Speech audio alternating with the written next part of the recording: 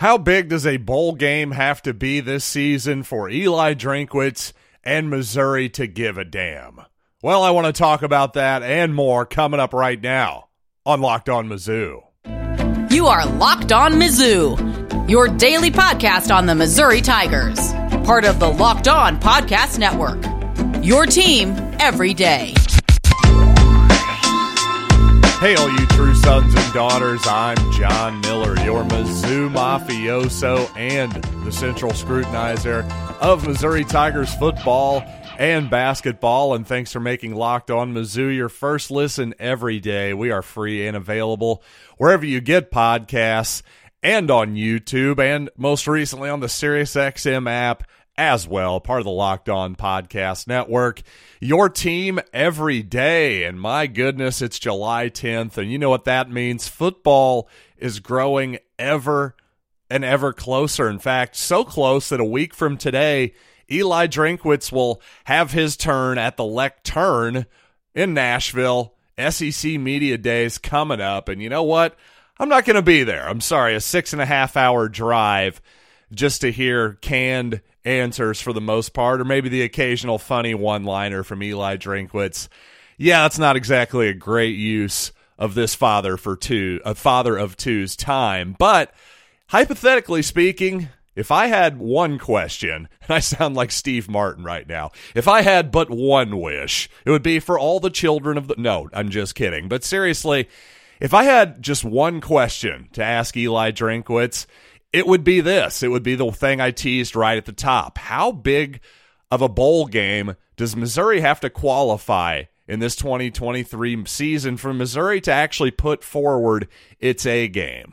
To not have a bunch of guys individually opt out of the game, number one, but even beyond that, beyond the guys who are opting out of the game, can we just try? Can we please just put the best possible team out there on the field? Can we save some good plays for the bowl game? Can we act like we care? Because so far in the first 3 years of Drinkwitz, listen, the 2020 year, COVID, okay, there was a million reasons why Missouri was short on a roster that season, and I can see for that utterly bizarre year that we all went through of 2020 that, all right, Missouri couldn't field a team that year. Maybe it was best we skipped that bowl game. I'm pretty sure that Iowa wasn't really thrilled about that outcome, but I can see the excuses there. I really can. For 2021, though, that's a little tougher because, yes, Missouri played in the Armed Forces Bowl, but they didn't exactly put out their A team, did they? They had a bunch of guys who opted out of the game, some for injuries. Obviously, Tyler Beatty was the most notable one there. He sat out, well, at the last second, more or less. It seemed like he was going to play all the way up until the last couple days, maybe less than a week, certainly going into that ball game, to the point where I believe Tyler Beatty's parents came to the ball game expecting their son to play as well. Certainly traveled down with that expectation. And then, of course, last year, much of the same thing. So what does it have to be? I understand that Missouri was essentially a 500 team the last couple years. They were literally a 500 team in the regular season, ended up with a losing record because, well, they couldn't quite pull out those bowl games. And to me, obviously, this goes far beyond Missouri. This is a global problem in college football. Anything that is not the college football playoff is now essentially, it's playoff or bust for a lot of the top players, for a lot of people. Hey, shout out to Alabama last year that didn't make the playoff, but, Bryce Young, he was still out there. Will Anderson, he was still out there. A couple top 5 NFL draft choices. I appreciate that. I really do, and I like that approach. Well, much more different than Missouri's done it the last few years. And the thing is, obviously, if Missouri is somehow, this is beyond a breakout season, it's an incredible season for Missouri. Let's say they somehow make the college football playoff. Okay, we know we're going there. What does it have to be to get there? Is it Citrus Bowl? Is it one of the other BCS bowls? Is it Orange Bowl? Where do we have to go? Because Missouri recently, probably their best season the last 5 years, 2018, no question. Definitely some disappointing moments like the 15-14 loss to Kentucky, but also what I really remember about that game, Drew Lock's last game of his career against Oklahoma State in the Liberty Bowl, well, 4th down, Lock keeps the ball, stopped short. Missouri loses that game in close fashion to the Cowboys. Well, I was really, really upset and disappointed just as a fan. Really disappointed is it. I just wanted a capper onto what should have been a better season for Missouri that year. They had a couple really close and bizarre losses, like the aforementioned Kentucky and also to South Carolina and what some people call the monsoon game in Williams-Brice Stadium. And, you know, it just was it was kind of a shot to the heart a little bit to come up a little short in that bowl game. It just felt like if you put a capper on that 2018 season with a bowl victory, well, not only does that feel like a much better season in retrospect all these years later, in my opinion, I think it gives Barry Odom a lot more rope in the 2019 season where ultimately he lost his job at the end of that campaign.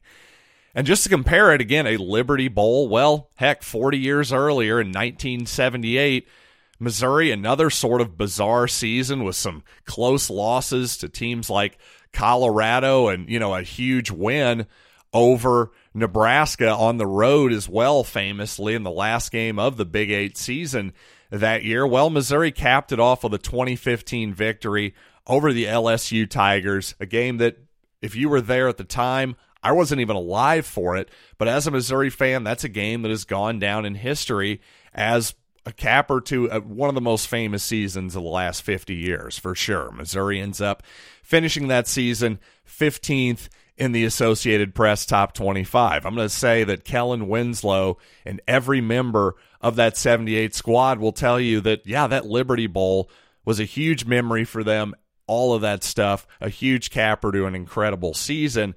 And my point is, if Missouri has a good season this year, and I think we'd all agree that 8-4, an 8-win type season like Missouri had in 78, an 8-win type season like Missouri had in 2018, well, that would be a really good season for the Tigers.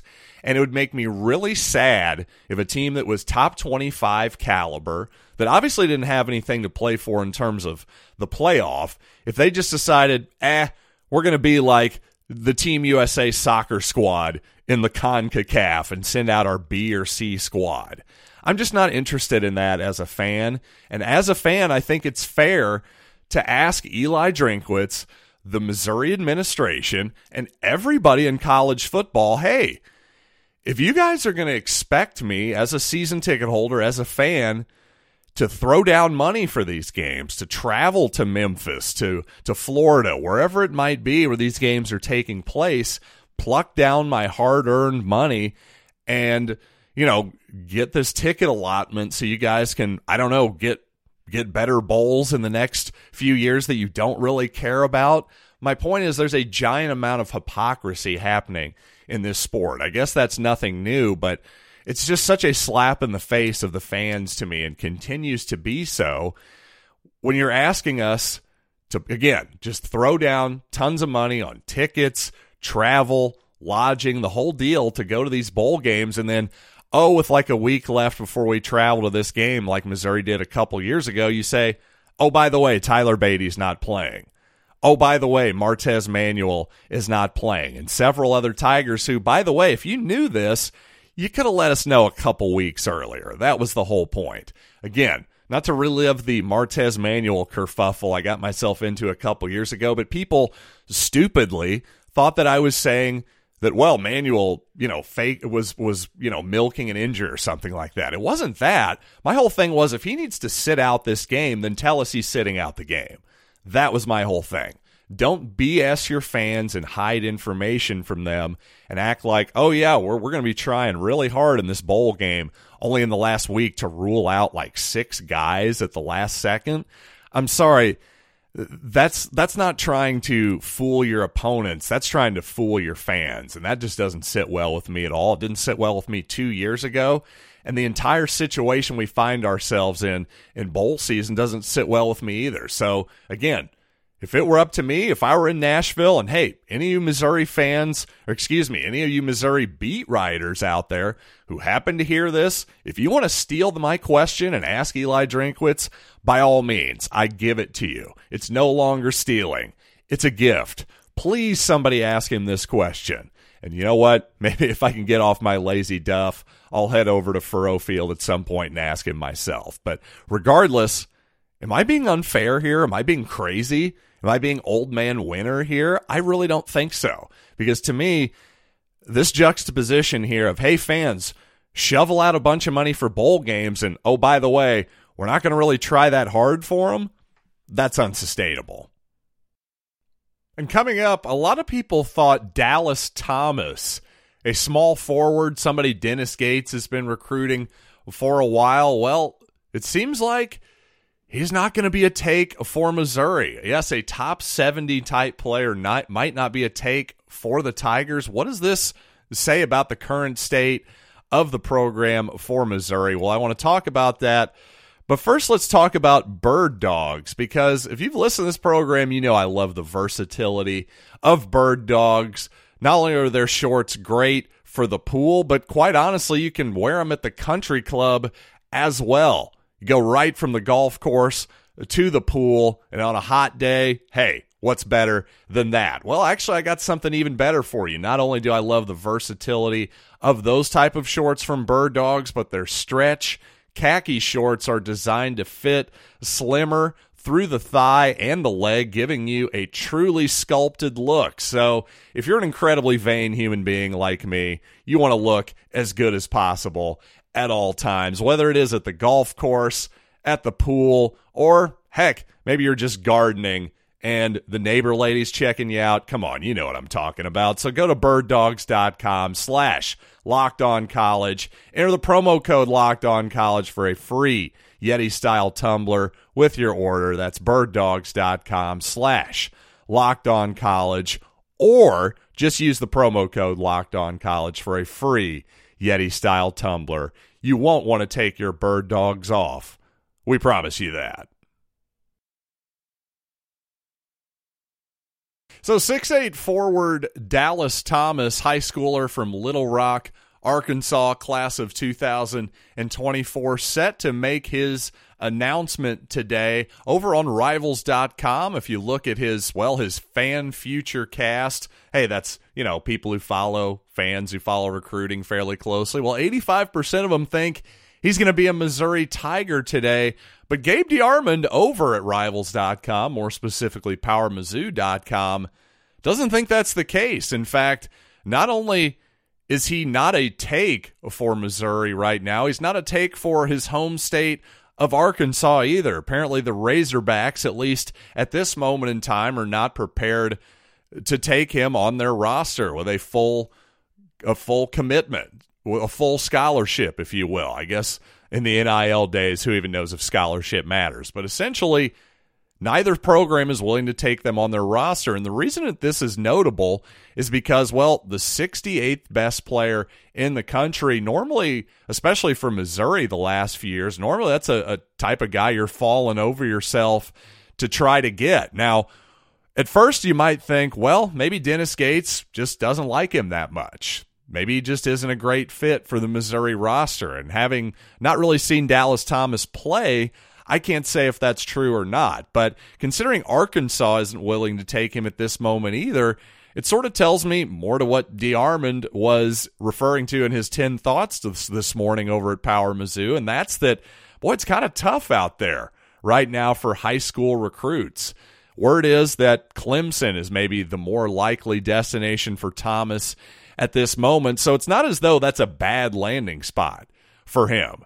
The ACC, obviously a big-time league. Clemson, not a terrible program by any stretch of the imagination, but for a guy that highly ranked, 4 or 5 years ago, that's basically where about Jeremiah Tillman was ranked, for instance. And when Missouri brought him in with Michael Porter Jr. and Jonte Porter and that whole class, believe me, Missouri fans, including myself, were absolutely thrilled to be able to steal him away from the Fighting Illini. So again, with the transfer portal, despite the fact that Missouri's going to have maybe as many as 7 spots open after this season, well, obviously the Tigers are keeping their options open in terms of, hey, we need some spots for the portal this coming off season. So again, flexibility of the roster, more important than ever here in college basketball. I just thought, listen, maybe Rivals is wrong. Maybe 68th is too high for the guy.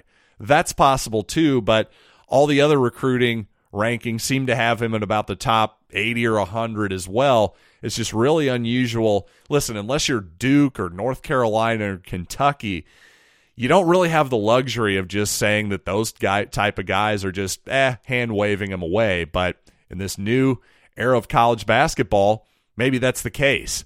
Also probably tells you that Missouri is in pretty good shape, or at least the Tigers feel like they're in pretty good shape in terms of this 2024 class. Other high school guys that maybe they're more interested in. Maybe they aren't as highly ranked on Rivals.com or elsewhere, but what Dennis Gates thinks, what he prefers, and Charlton Young and the whole staff is a lot more important than what a bunch of writers think. No offense to those guys, but that's just the reality and how I really feel about it, to say the least. And coming up, I don't want to get ahead of myself, but Kobe Brown and Demoy Hodge are off to nice starts in NBA Summer League. And speaking of not getting ahead of ourselves in general, well, college football players should maybe pump the brakes a little bit when it comes to demanding too much on this NCAA football game. So I want to explain all that coming up right after this. And an obviously really limited sample size and against competition that, well, truly isn't NBA level. So far, at least in Summer League, so good for Kobe Brown and Demoy Hodge. Especially, I think, Hodge has been sort of surprising some people on the Lakers side right now. I've seen some people covering the team that have been praising his game so far. I just like the fit with LeBron. I immediately thought that if somehow Hodge can make this roster, get himself a few minutes on the court with the real Lakers this coming season. Again, what is Hodge not great at offensively? He's not much of a playmaker or ball handler at this point. Well, guess who handles that for the Los Angeles Lakers? It's LeBron James. And if he doesn't have the ball, well, Austin Reeves is probably going to have the ball. And by the way, they're running a lot of plays through Anthony Davis too. So Demoy Hodge, not exactly going to be asked to do a whole lot of that stuff. Can he catch the ball and shoot it, though?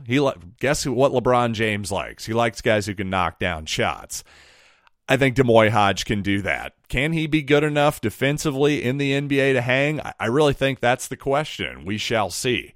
Obviously rooting for him big time, as I am Kobe Brown. Speaking of knocking down shots, Kobe knocked down a three-pointer in a game I was watching, had 9 rebounds in the ball game, kind of looked like himself on the inside too, being able to take advantage of a mismatch, using some good angles, his advanced ball handling to bully his way into the paint, finish an and one, that type of deal. Again, I'm not actually going to sit there and analyze a lot of Summer League basketball for you, but I just wanted to point out that the NBA circles I'm following, so far so good for those two young men. Now, when it comes to slowing your roll, and certainly you always want to slow your roll on any NBA Summer League takes, but I think that college football players in general need to slow their roll a little bit. It seems like they're disappointed. There's a negotiation happening right now.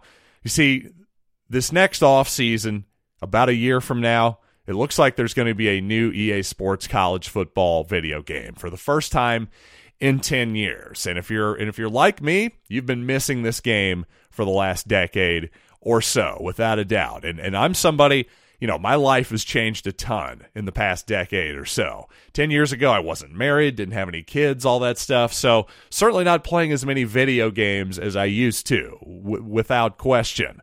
But with a decade off, I'm going to be excited for this one. And as a Missouri fan, all I really need, to be honest with you, is Faurot Field rendered in stunning high definition on my PlayStation 5. I need the uniforms. I need the fight songs. I need all that good stuff.